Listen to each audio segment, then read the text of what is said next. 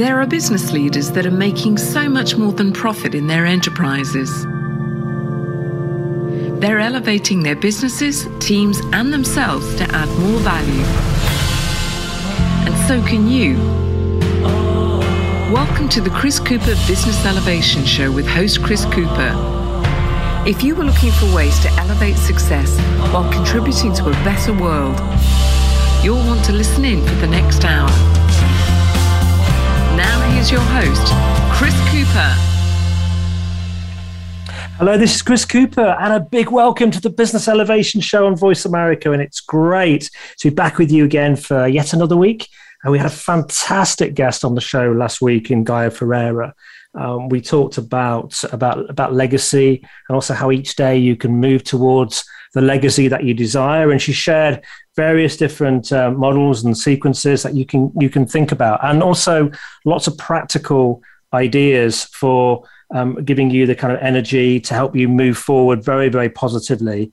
And we got lots of great feedback on that show. People really loved it. And I would really recommend, if you're thinking about this year and about launching the year, that you go back and listen to that interview, because it'll give you extra energy and extra ideas and extra discipline. So today, I'm really excited about today. We have Deborah Coviello. We're going to talk about the CEO's compass. And I just thought this was a really interesting and helpful topic and fitted in beautifully with the beginning of the year. Some of you and some of my clients have been saying to me this week that they're feeling a little bit tired and jaded after the Christmas and almost feel like they could do with another break. And I think we often feel, don't we? We can feel depleted at the end of the day. And if you feel like that sometimes, you're not alone. As a recent study said that 60% of leaders feel the same way. And if you're leading a company, or you're leading a division, a department, you're a C-suite leader, or you're just leading your own business, there is a risk that you could experience job frustration, you could experience burnout. So I'm delighted to have Deb today, and we're going to discuss her book, The CEO's Compass, and that helps you to identify your team's current blind spots, determine 7 key areas that you need to focus on, and to get back on track in days, not months. And I think we can do that sometimes, get back on track quickly. So we're going to have to confront our feelings to do this and create a plan that's sustainable for you and your organization. Now, Deb is the founder of Illumination Partners. She's the host of the Drop-In CEO podcast. And for more than 20 years, she's been transforming businesses from within. She's been developing talents of the people within organizations, been taking them to new levels, which is great because this is called the Business Elevation Show. So let me introduce you today to my guest, Deborah Coviello. Deb, welcome. Chris, thank you so much for the opportunity. I look forward to this conversation, and hopefully it resonates amazingly with your audience. So again, thank you so much. I know, it's great to see you, and thank you so much for joining us. And tell us for a start, whereabouts are you based in the world? Where do you live? So I am in the beautiful city of Cincinnati, Ohio. That's the southwestern corner. I am still in the Eastern time zone. So as we record, it's still gloomy out. It's the middle of winter, but it's a beautiful place to live in the Midwest, raise a family, though I am originally from the East Coast of the United States in the state of Jersey. So I can be a fast talker from that region, but coming out to the Midwest has been a wonderful change for my family. And the people are amazing. Fantastic. And you get some pretty cold temperatures then in winter in Ohio area? Yeah, I mean, it is typical. I will start seeing snow very soon. And all you want to do is just kind of hunker down in front of the fireplace and just sleep until spring comes. So, yes, I could mention that. I did a little profile recently where it worked out when you were at your best, and I came out as a bear. And somebody who probably best from about 9 a.m. in the winter, because they tend to sleep during the dark hours and come alive during the light hours. So I can relate to being a bear and sleeping. But I will tell you, actually, I've been coined a lark, a bird, because I do wake up before the birds even come up, because I so need that quiet time before the house gets going, just to do my email, think about the day, get organized, get a head start, and then early to bed. That's good. We were chatting about that last week, actually, because I tried that. I can do that. I'm good at that in the spring and the summer, but the winter time, I'm better off working a bit later and getting a bit more of my bear sleep, I guess. So tell us a little bit then about your childhood. You know, what was it that helped define you? So the childhood, there are so many stories, but if I had to think about what defined me, it was about having a voice and conforming to society norms. I was a precocious child. I had a lot to say. I would be in school. I was exceptionally smart, got my work done before others, and raising my hand and trying to answer the questions. And while the teachers celebrated that, they said, "Can you keep Debbie quiet? She's a little disruptive."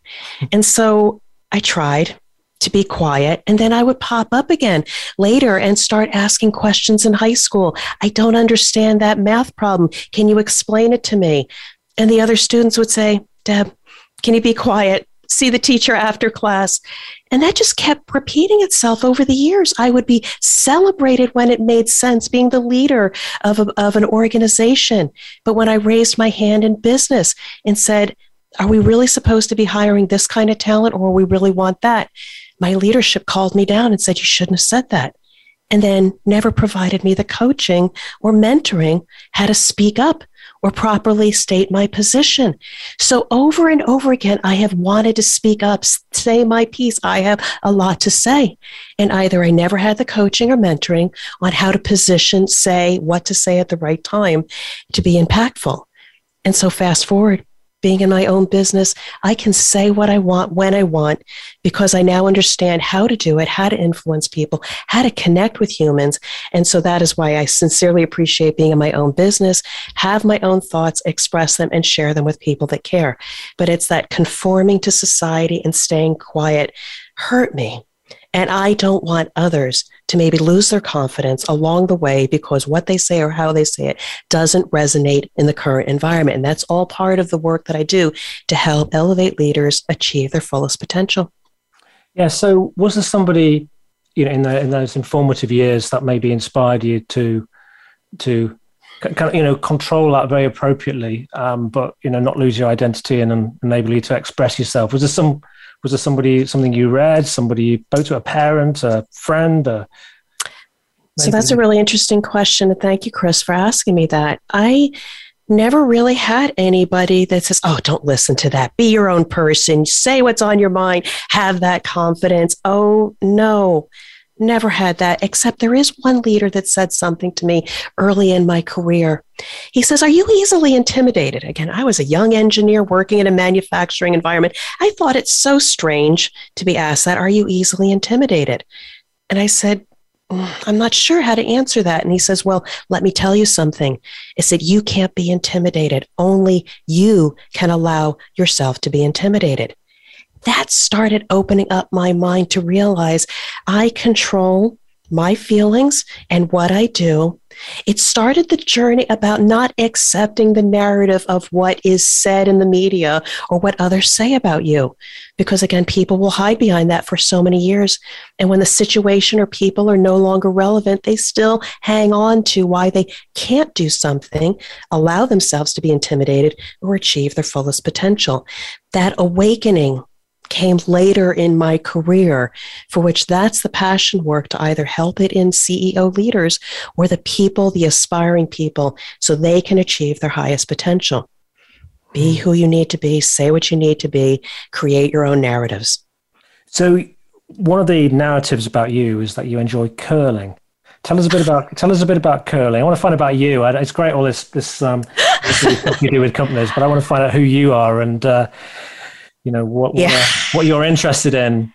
So that's an interesting story. So there's a couple things that collided all at once. I went back into the workforce after having my third child, thought I was going to take some time off the economy. I needed to go back. And my boss who brought me in was a curler. And so one year they said, "Hey, let's try curling." And I didn't know what that was.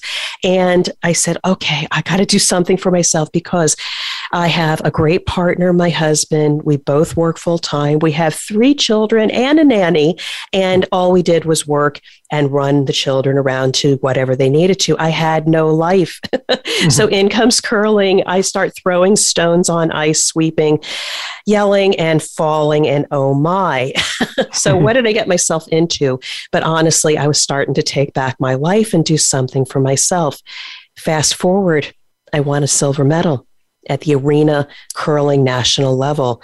That's one particular level where we have ultimately won the silver medal in 2017, and realized that I could pick up a sport or interest later in life and be able to excel. And I now sincerely love the sport, the sportsmanship, and sharing the love with others. Excellent. So your book, the CEO's Compass, you use a kind of analogy of a compass, and I'm thinking of maritime things as well in that kind of context. Tell us that the book is really about people going into stormy waters. We talk, feeling depleted at the end of the day, maybe feeling frustrated, maybe feeling burned out. Usually, and my first book was the Power to Get Things Done Whether You Feel Like It or Not, and that was therapy, if I'm honest. And I realized I wasn't doing the things I needed to do to be a successful business owner. Was there some therapy in this for you? I mean, did you go through some stormy waters? Did you experience what it was like when things were tough to enable you then to write this for others? So thank you for that. There is therapy on a number of levels. The first one, oh my, I had to write the book because I was such a voracious content creator on social media, videos, blog posts, etc. And people loved my content, but then said, Deb, what are you about? We still can't distill down. What is it that you stand for? So I started putting these thoughts together. The CEO's Compass was a house with a foundation and the pillars, and looked so corporate, and the elements were there. But then I said, that doesn't resonate with a CEO. So I started thinking and drawing and thinking what would resonate. And I took all 8 of the compass points, with true north being the northernmost, and I started making a compass and said, that's it. Because I never had a playbook. As I was dropped into different situations, as the vice president of quality, as the vice president of operational excellence, always being dropped into situations where the foundation was crumbling. And I knew I was talented, but I didn't have a playbook to say, well, what do I do now? And so it's those trials and tribulations of seeing what is missing, what are the gaps, and how can I build an organization so that it's functioning and people are getting the results they wanted. These are my thoughts. 1, to address the personal leadership style of yourself. You have to start there. So it is a personal development book whereby you have to read chapter 1 and stop and ask your questions about why do you lead? How do you want to lead? And what is your purpose? Because only then can you actually then lead others. And then the rest of the chapters are those how-to tips and tricks I have learned, very human-centric, because humans still run the world. And those 7 compass points, you can go out and look at your organization and see what's missing to get things back on track versus blowing up what you already have. You may only be off on a few compass points to get back to true north, because you were once a rock star. All these people that I'm talking to in the book, they have been very successful. But when the environment changes or you're dropped in, you sometimes start doubting yourself. So my book is meant to get them on track. Have you ever felt yourself, though? Have you ever had that experience when you felt like you're on your knees? Thank goodness for a supportive spouse, or partner, or community, because the opportunity to at least talk through those challenges, I was able to start processing and figuring out where was I missing, where did I have a gap. Still didn't have a mentor or a coach. Most of my managers would tell me how to do my job and where to go and get resources. If I was missing the mark on something, they'd send me out for training and rarely have a conversation about, so how did that go? And let's talk about evolving that skill. I had to figure it out myself. So I would say my partner in crime, my husband, was one of those people I could talk to and just process and figure things out. But in hindsight, everybody needs a coach or a mentor, because I now mentor aspiring C-suites, and to see them open up, find their confidence, and be able to move forward and get promoted. I love that work, and I wish I had somebody, or maybe I wasn't ready at certain points in my career. But I have one now, and it's really, really helping me. And it gives my husband a break. Yeah, absolutely. I think you need independent perspective, don't you? Because you cannot, as when you the first point of that compass, I would see that as being about we have to first look at ourselves. It starts with us, doesn't it? And as a human being, I think we have to look into ourselves and get clear about what we're about and our purpose. And half the battle is getting out the way of yourself and your imprinted kind of behaviors. But it takes often someone else to see some of that in you, I think. I'd love to respond to that. And this speaks to, when did I start seeing my own leadership style? And so I will tell you, my very last role, a year in, I was not on track. We weren't getting the results. And so we had to go to our global meeting to present what were we going to do in the following year. And I knew I couldn't do what I was doing in the past, trying to manage all these projects and people. So when I went to the global meeting, I put together my presentation, but it first started with, why do I lead? What were my values? How was I going to lead differently to get a different result? And only at the very end do I actually talk about, here are the projects we need. And so my manager did not like it.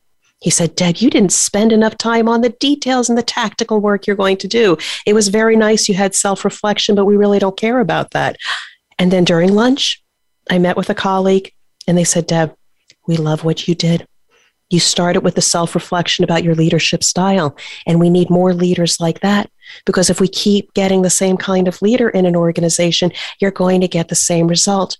So that was the beginning of realizing self-reflection, determining the kind of leader you need to be is where you need to start, especially when you feel off track, before you can move forward and just start doing. Yeah.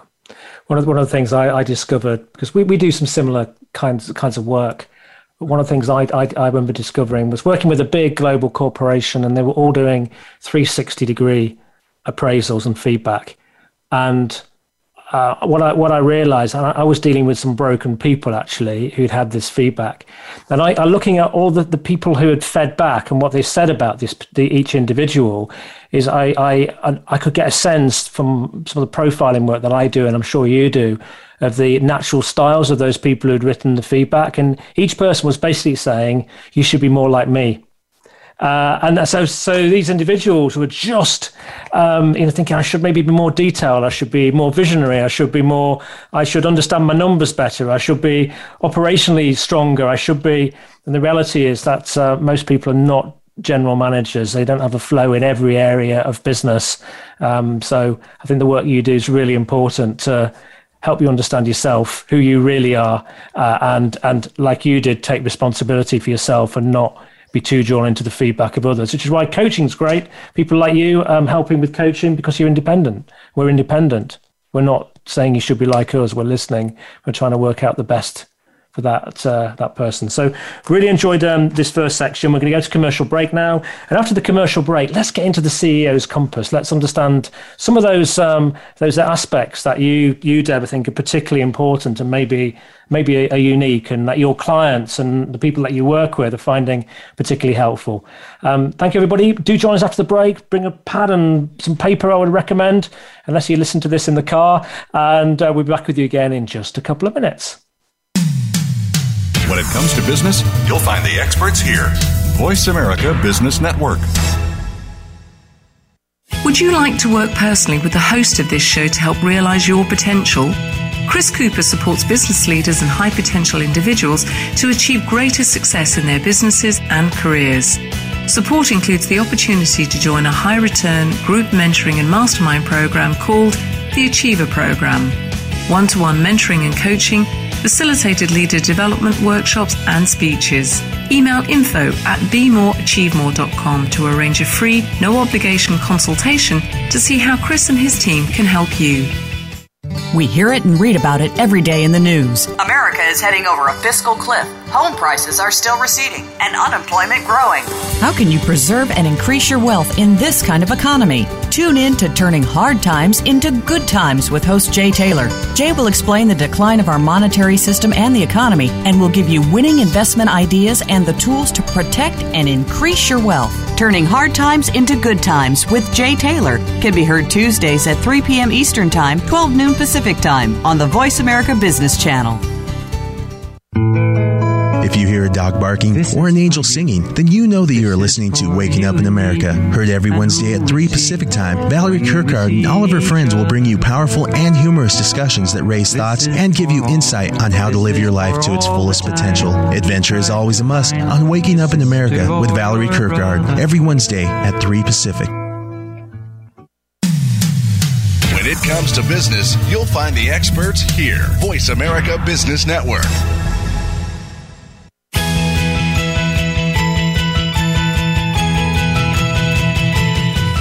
You are tuned into the Business Elevation Show with your host, Chris Cooper. If you have a question or comment about our show, please direct your emails to chris@chriscooper.co.uk. That's chris@chriscooper.co.uk. Now back to Chris Cooper. Hi, this is Chris Cooper. I'm with Deborah Coviello. We're talking about the CEO's compass, and we're talking about this great kind of model and an experience that Deborah's had through her background and the companies she worked for, which she's now taken all that experience and wisdom to create the model. I just top line. I didn't introduce you in terms of explaining who you work for. You'd worked in kind of fragrances and areas and sectors like that in your career, I believe, didn't you?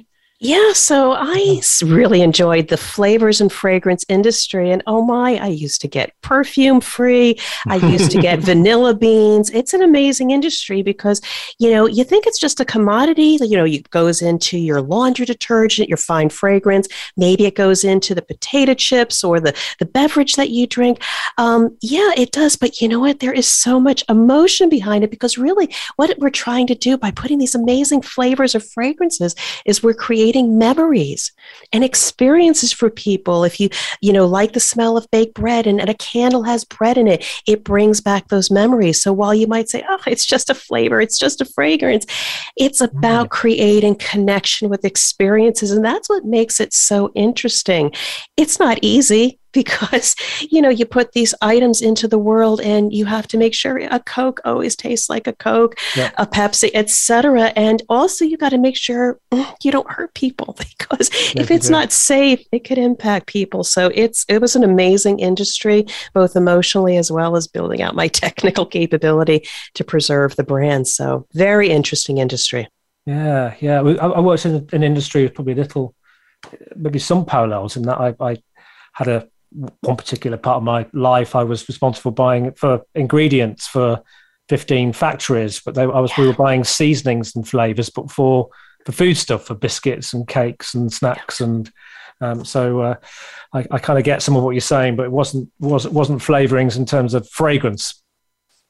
Yeah, but seasonings also, they come with their challenges. I mean, they can really have an impact to the experience and flavors, but oh my, it's very interesting where flavors and the seasonings come from all over the globe and how to get them. And also they come with risk as well, depending on how they're harvested and handled. So very, very interesting area, the supply chain. So we have some common experiences here. Absolutely. And so tell us top line, top line, what is this?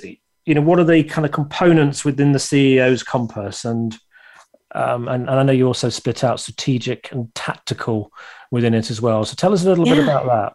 So top line, I was always trained as an engineer, Lean, Six Sigma, Black Belt. We can fix any problem by addressing people, process, and tools. That's how we can solve most problems. And yes, that does work. But as I got up into higher levels of organization, like for instance, we acquired another business unit, and we were going to get them on our platforms with our tools and our computer systems because it was so important to be able to grow the business and have greater market share, people, process, and tools. The problem is they forgot the people. They forgot to understand the past and the culture of the people and their unique gifts. They just saw them as objects and transactions. So fast forward, the CEO's compass. I do have on the compass people, process, and platforms. How do we enrich and build the capability of the people? Not just train them and write procedures for them, but how do we engage and mentor them? Process. How do we coach the individuals on a team? Do we have a mentorship program within your company? And platform, the tools for making good decisions. I take a different approach on people, process, and tools. But what I have found, again, top line, so many leaders miss these 2 compass points that I added, the past and the pride. A little tactical, a little strategic, and we'll get into that. Up until now, it's been tactical, but oh my, if you want to bring people into an organization or team, do you ever spend time getting to know them and their past and their culture and what makes them special? The pride I talk about is that unique gift, that intellectual property that each individual is proud of. Maybe they wrote a computer program. Maybe they solved a major problem. They've got a patent. Leaders who don't take the time to really understand the people and their unique gifts, you miss an opportunity to pay respect to them and build some trust. So I will tell you real quickly, we did this. And I will tell you, the people that just treated the individuals as a transaction, they had problems shipping product to the customer because the transaction didn't work. But when I spent time getting to know the people and like, oh my, I didn't no idea you were so talented. The fact I took time to get to know them when we had those bumpy times of integrating, maybe having a quality issue, oh my, they knew how to reach out. They said, I can do this, Deb, just tell me where to go. I had earned their respect because I got to know them. CEOs or business leaders forget there are humans involved. Those are things that if you have not taken the time to get to know your people and their unique gifts, that can get you off track. And so that's just 5 of the compass points. But I will say from a leadership perspective, very close to true north, you need to identify both your purpose for being a leader and the purpose in the organization. And then the other critical one is performance. The big misconception about a leader is, oh, that's my results. It's my service. It's my market share. It's my cost per kilo. They are so wrong because those are lagging indicators. Performance is really about getting to know the individual and do they have the capability and the confidence and the capacity to reach those goals and objectives and align on your purpose. And if you don't close those gaps, it's just you're going to be constantly pushing. And yeah, you might get results, but those leaders aren't sustainable. And when I focused on just building people's capabilities and their confidence and their ability to influence, I got a more sustainable result. And that is the part 2 of the story when they didn't like the way I said I was going to lead differently. When I focused on building the capability, the capacity, and the confidence of the people on my team, we moved from number 4 to number 2. That's the difference of sustainable leadership, focusing and using the CEO's compass, because if you do that, the 8th compass point, peace of mind. I find that leaders who focus on just results wind up being firefighters, and they'll get the results sometimes and other times they don't. I had to tell my leadership, just hold off. I might have not gotten the result this month, but wait. Because if I do everything else, ultimately peace of mind is what we're trying to do, is get to the outcome of servicing our customers and being the favorite. I will tell you, once I got to that number 2 position, they started looking at my numbers. How did you get there so quickly in 18 months? It is because I just stuck to my guns. I need to elevate the capability of my people, leveraging the compass, mentoring and coaching them. And that's what got me the results ultimately to be number 2. So that's the compass. It needed to be written because I saw there were so many missing pieces in the way corporate leadership leads. It feels that permeating the entire model is people. Oh my God, yes. You're so right. Everywhere through. I always remember when I was a young graduate and my first postgraduate job was in the motor industry. And in my first week, the sales director of the company came over to me and said he was retiring actually. So we crossed over by about 2 weeks, I think, ultimately. And he came over to my desk and said, "Chris," he said, "I'm finishing my career, and you're starting yours. Could I share one piece of experience from my career that you might find helpful?" And I said, "Yeah, sure." And he said, "Chris," he said, "people are everything." And then he just walked off and left me. It left me with that for quite a few years, probably 30 years. It is, because I keep saying humans run the world. I was once in a company where they didn't have a lot of sophisticated equipment. And here I came in, I was helping them with a project. And I said, tell me what your communication process is. What's your drumbeat? Do you do it via email, et cetera? And he said, we just talk to each other every day. And that was the beauty of a small business owner saying they simply recognize the value of constant human connection and communicating the objectives and helping people out. We didn't need any fancy technology, email or Slack or anything like that. Just having a foundation of, we just make sure our people are engaged, they know what's going on, and they have the tools to be successful. I find big corporations just forget that. Yeah. And they say, I didn't get your email. I didn't get your text. Did you pick up the phone or try to connect with the human and understand why or why not you didn't get what you needed? Yes. I'm not sure. I sometimes feel that companies just sometimes forget that they're there to provide product for people or services to people, that to employ people, hopefully to serve the planet for people and the inhabitants that are on the planet and the sustainability of the environment, etc. But they forget that actually we're made up of people. People run businesses, computers, obviously part of the platform and things that help, and infrastructure. But we by driving and developing those people, that's where the results are going to come through, aren't they? If you make them happy, you develop them, you listen to them, you become one. They're going to serve the customer even more effectively and manage their suppliers even more effectively, because that's another part of the ecosystem.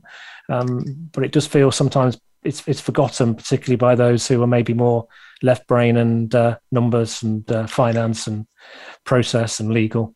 But I so agree with you, because when I built a team, they were all so much smarter than I was. There was one individual who, when he spoke, he was a great subject matter expert.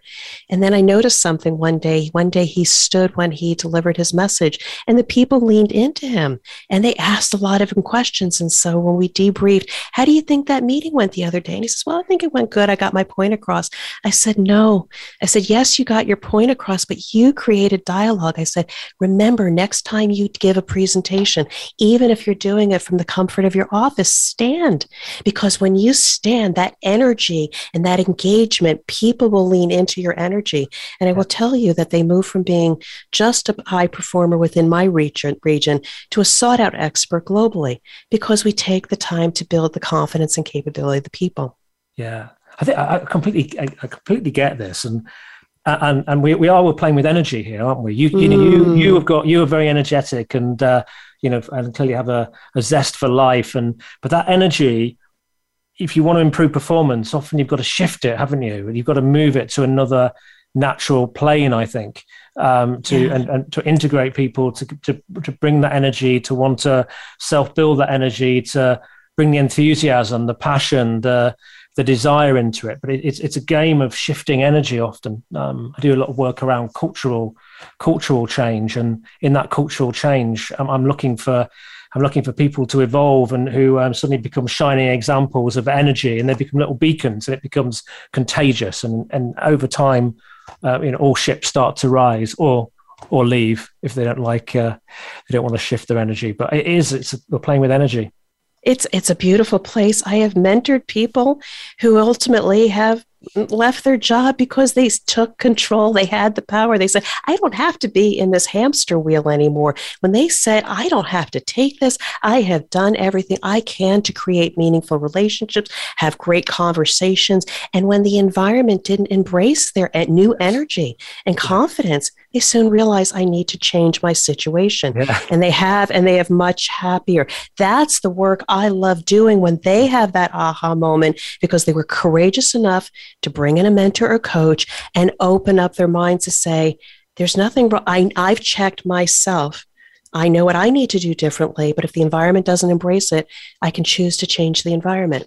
And now they're much happier. Yeah, because obviously, right, you can lift people, and they can be fish out of water, can't they? But actually, they, going and looking at other options sometimes for places with the right culture for them, so where they can thrive is very wise, I think.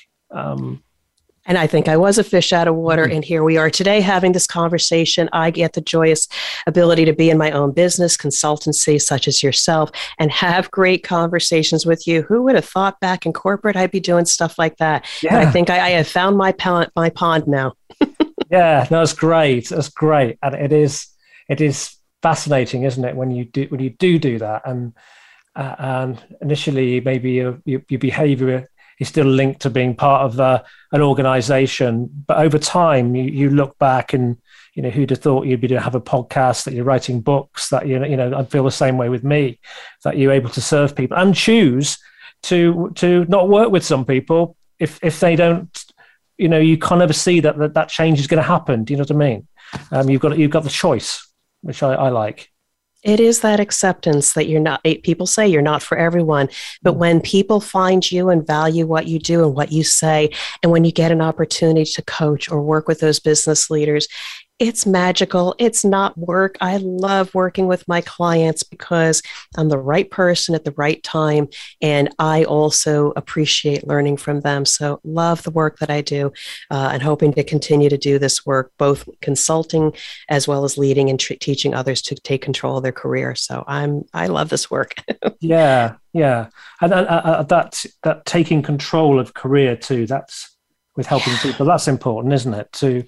For people to become self responsible for managing their career rather than thinking the organization will take care of it for them. That's what we're told. You do good work on your merits, you will rise. But it does take having the right advocate in your path, the person that can see your talent or potential. And even if you don't have those skills, recommend that you maybe move into another role. I see so many leaders that just say, I'm sitting and waiting and I'm doing everything I've been told and not getting those advancements. So it is a challenge. But I do often tell them you need to advocate for yourself. You need to put your thoughts out there, share your thoughts with others, find advocates, because you need them to pull you along and see what your potential is. I had a friend of mine who said, I've been given a new opportunity, but it's in sales and I've just been a technical leader. I've never done sales before. I said, but you're the perfect person because you know what it's like to have those problems and now to be able to sell services or products. So I helped her go from a negative mindset of I can't do that to I can. And she has. And she's since been promoted while being in that new role. So it's amazing how people hold themselves back when really they need to take control of their career. Excellent. Well, we're going to go to commercial break now. And after the commercial break, I'd like to talk a little bit more about this concept of pride, I think. I think that's one. Pride's not something I've really necessarily hugely talked about on this show. So I'm intrigued to find out a little bit more about that. We'll talk a bit about platform tools as well. We'll be back again with you in just a couple of minutes. So do join us after the break, and do let us know if you've enjoyed this, if you're finding it valuable. Do tell people about it as well and share it, because at the end of the day, what we're trying to do is just help. We're trying to help people to step up and elevate, improve and develop themselves, improve their careers, and ultimately make a bigger contribution, because the world needs us right now. It needs us to step up in a time of crisis to make a bigger contribution, I feel. So we're back again with you in just a couple of minutes. Speak to you soon. From the boardroom to you, Voice America Business Network. Would you like to work personally with the host of this show to help realize your potential? Chris Cooper supports business leaders and high potential individuals to achieve greater success in their businesses and careers. Support includes the opportunity to join a high return group mentoring and mastermind program called the Achiever Program. One-to-one mentoring and coaching, facilitated leader development workshops and speeches. Email info@bemoreachievemore.com to arrange a free, no obligation consultation to see how Chris and his team can help you. Have you become a member yet? Sign up now to become a member of Voice America. It's always free and easy. Plus, you get to take advantage of some great member benefits. Get unlimited access to millions of hours of on-demand content across all of our channels. Keep track of your favorite episodes, shows, and hosts in your own customizable library. Find out what shows you might be interested in based on your favorites. Plus, you get insider access with our newsletter. Membership gives you more. Sign up at voiceamerica.com and click register at the top right. From the boardroom to you, Voice America Business Network.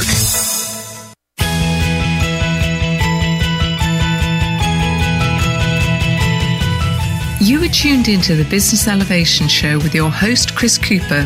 If you have a question or comment about our show, please direct your emails to chris@chriscooper.co.uk. That's chris@chriscooper.co.uk. Now back to Chris Cooper. Hello, this is Chris Cooper. I'm with Deborah Coviello. We're talking about the CEO's compass. And Deb, I'd like to explore a little bit. You talked about it in the compass, about the past, and also pride. And I think people do miss a real trick with people when it comes to understanding their pasts. I mean, what are your thoughts on it? And how This was one of those ahas that came to me while I was in corporate, because past is important. You know, why did these people come to us? What was their culture? What was their pedigree and such? But a subtle nuance was pride. And I have a slightly different definition about pride. I call pride as the intersection of their humanity and their intellectual property.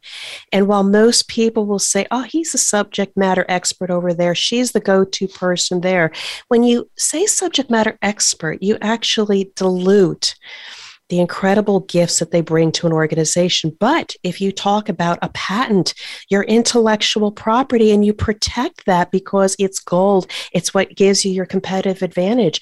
I think we need to elevate people's subject matter expertise to the level of intellectual property and protect it, respect it, because you never know when you may need it. And this struck me when, again, as an engineer, working with people on the production floor and writing training materials. And one person I met, he was an elderly gentleman in a flavors manufacturing environment. And I says, can you explain this process of how you make this flavor? And the way his eyes twinkled and the way he explained, I do this, A to B to Z. And this is what's important and why it's important. And this is the impact on the customer or quality if I don't get it right. His eyes twinkled. I couldn't write down things fast enough as he shared his knowledge. And I realized, one, we didn't have it written down. He was treated like a craftsman, and that's beautiful. But I had a mission to get that knowledge written down, because God help us if that person left the company, we would lose those gifts. And then the other part, again, yes, he was a technician. He was making flavors. He had to ship product, but he had the unique gift of having intimate knowledge about the subtleties to always get a consistent product. Because as soon as your customers don't get a consistent product, you're going to hear about that and lose brand loyalty. What we did after that is we captured his knowledge, and then we paid respect to the individual. We made him a trainer because his knowledge was so important to be able to pass on to the next generation. And that's part of business sustainability. Treat the human with respect, treat it like it's intellectual property, protect it, celebrate it, leverage it.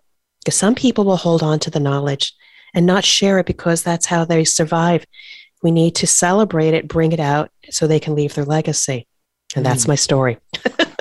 What's your view about, about age in the workplace as well? Because what often happens is the people who maybe been around in an organization for longer, they know an awful lot. They've got a high level of awareness. Occasionally they're the ones who are raising their eyebrows because they've seen it all before.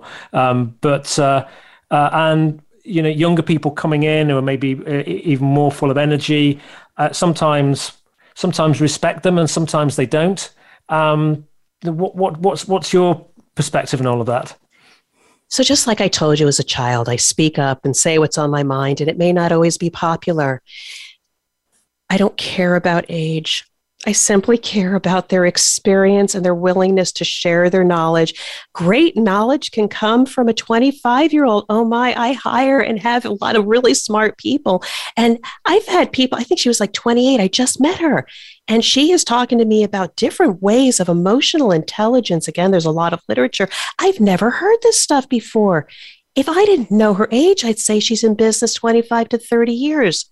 And so I honestly don't care about age. I know it exists. I think we need to look at the intellectual property of the people, regardless of their age, and what is their contribution. Yes, 25, 30 years, we know a lot, but we also have a lot to learn. So I think we need to look at the quality of the information we're exchanging with each other and the diversity of thought. That's what we should be looking for. Not do we have the right attributes and physical demographics in our workforce, but diverse thought regardless of the age or experience. I agree. And as you get older, sometimes things to unlearn, isn't there? And then the world changes. You shift some, But even now I'm unlearning habits. I've been told, I used to be that way. I can't believe I used to be that. Having just that self-awareness, regardless of the age. And yes, I know the younger generation is ambitious. They learn information a lot quicker. They want to start doing. We need to harness that energy in case we don't have it. That's what we can celebrate and need to feed it and just give them a sense of purpose. So I don't see age. I just see experience and passion. Yeah. This week I was with a company who'd had 4 new hires all arrived. I think on Monday this week, and I was in on them. And Tuesday we were doing some communications about culture, and it was just great because there was 4, smiling faces, just full of hadn't got experience in the industry. They were from outside the industry. They were just desperate to learn and just asking questions and full of energy and. It was just great. There's little beacons walking around the future and injecting further life into the company. It was lovely. But here's a case in point. I just started a consulting gig in the banking industry. I've never really worked in the services industry. I'm asking questions. I want to know who to connect with. I've got all this energy. They're already moving me into some assignments. So I'm coming in with the energy and curiosity that a young person has. Yes. But you don't judge me on my age, but what I bring to the table and how quickly I can get up to speed and make a contribution. What's your feeling about, this is quite a challenging sort of question, but also about ensuring you've got that diversity and equality across your workforce? What are your thoughts when it comes to the compass and being really effective When I think about that question, diversity, it's one of the chapters I have is in the process. One of the things we teach new managers, new leaders in process, and we talk about that, is looking at the people, the cards that you're dealt, what are their strengths, their weaknesses, their threats, their opportunities. We need to take the time to understand them individually and what they bring to the table. I think it's more diversity. I think, actually, I'm off the cuff right now. It's that energy. Yes. It's the curiosity that they have.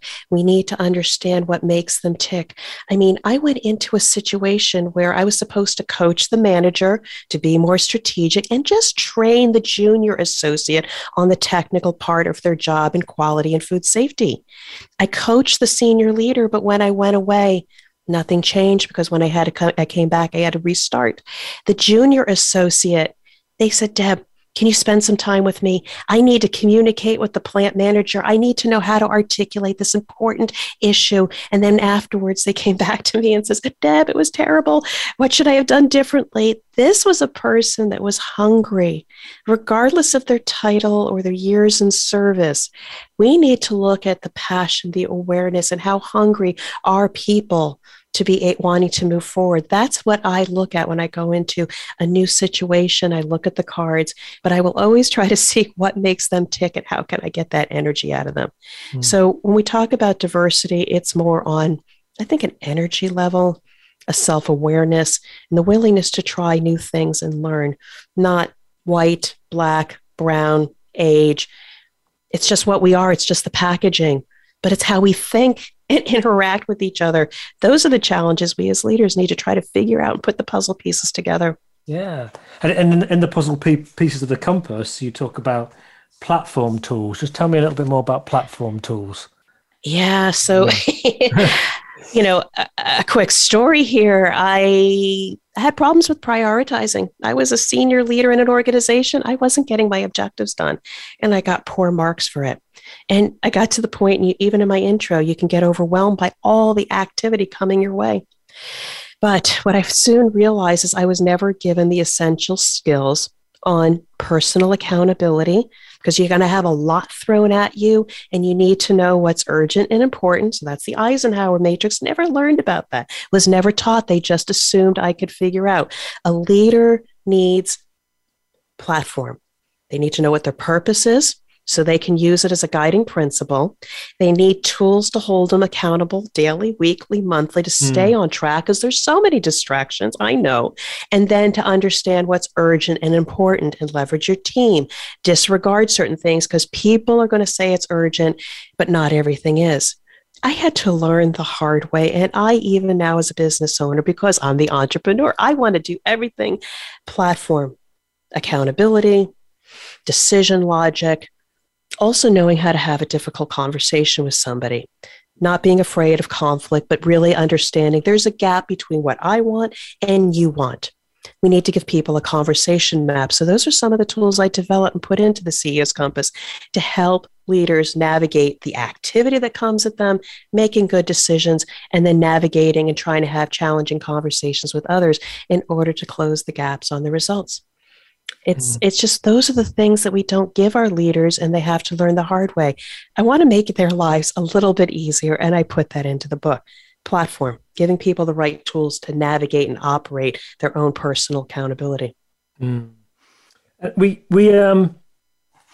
right at the beginning of the interview, we talked about, people feeling depleted at the end of the day. And if anyone's listening to this now, and there's hopefully you've picked up some of the energy from this conversation, and the fact we do all kind of get into choppy waters sometimes, and we need to kind of move forward. But if someone's listening to this right now and they're thinking, I really am in choppy waters right now. It's a tough time. I'm feeling depleted. What's the next step? Stop. What's the first step? Just stop. Stop doing. That is my greatest advice. I say in the book, pause and reflect. We talk about leaders. If things are not working, we should take a course. We should do this. We should start doing that. Action, action, action. And what I want to say is leaders that are in rocky waters need to take a sabbatical, a weekend, a week, and just understand how did they get to that point. And then they have to reflect, am I meant to do this work?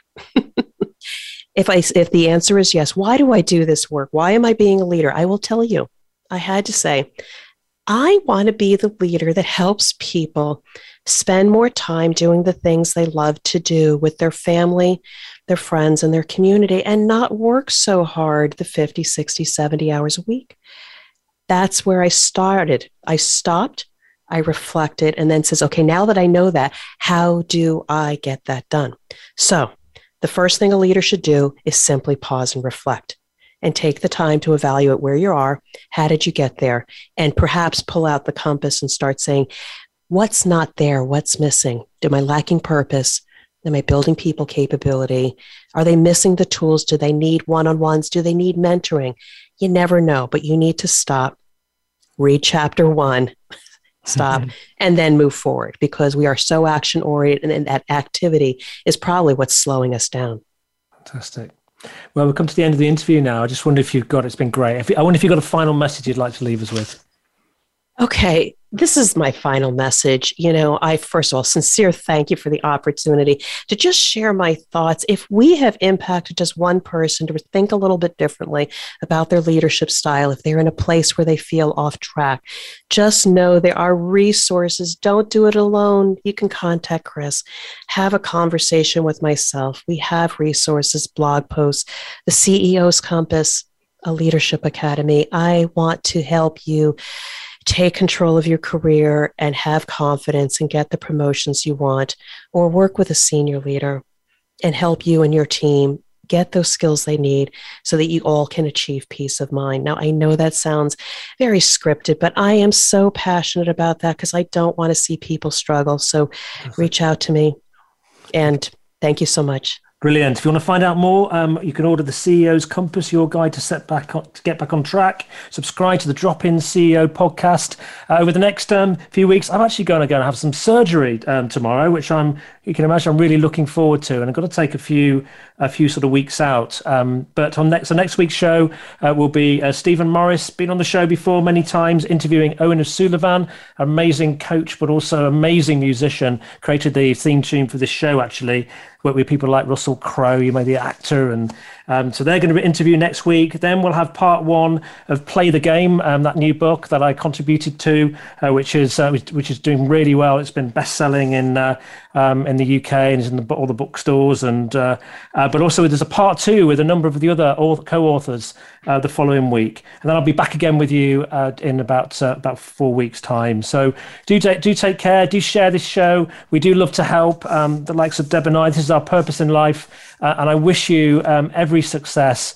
Take that time to stop and pause if you're struggling right now. Get a break, reevaluate, and then move forward. And use the time to find your true north. We're back again with you very soon. Take care. Thank you.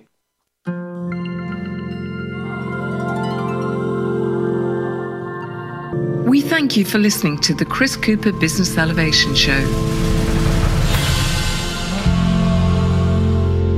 Please join your host, Chris Cooper, again next Friday at 8 a.m. US Pacific Time on the Voice America Business Channel. Be more. Achieve more.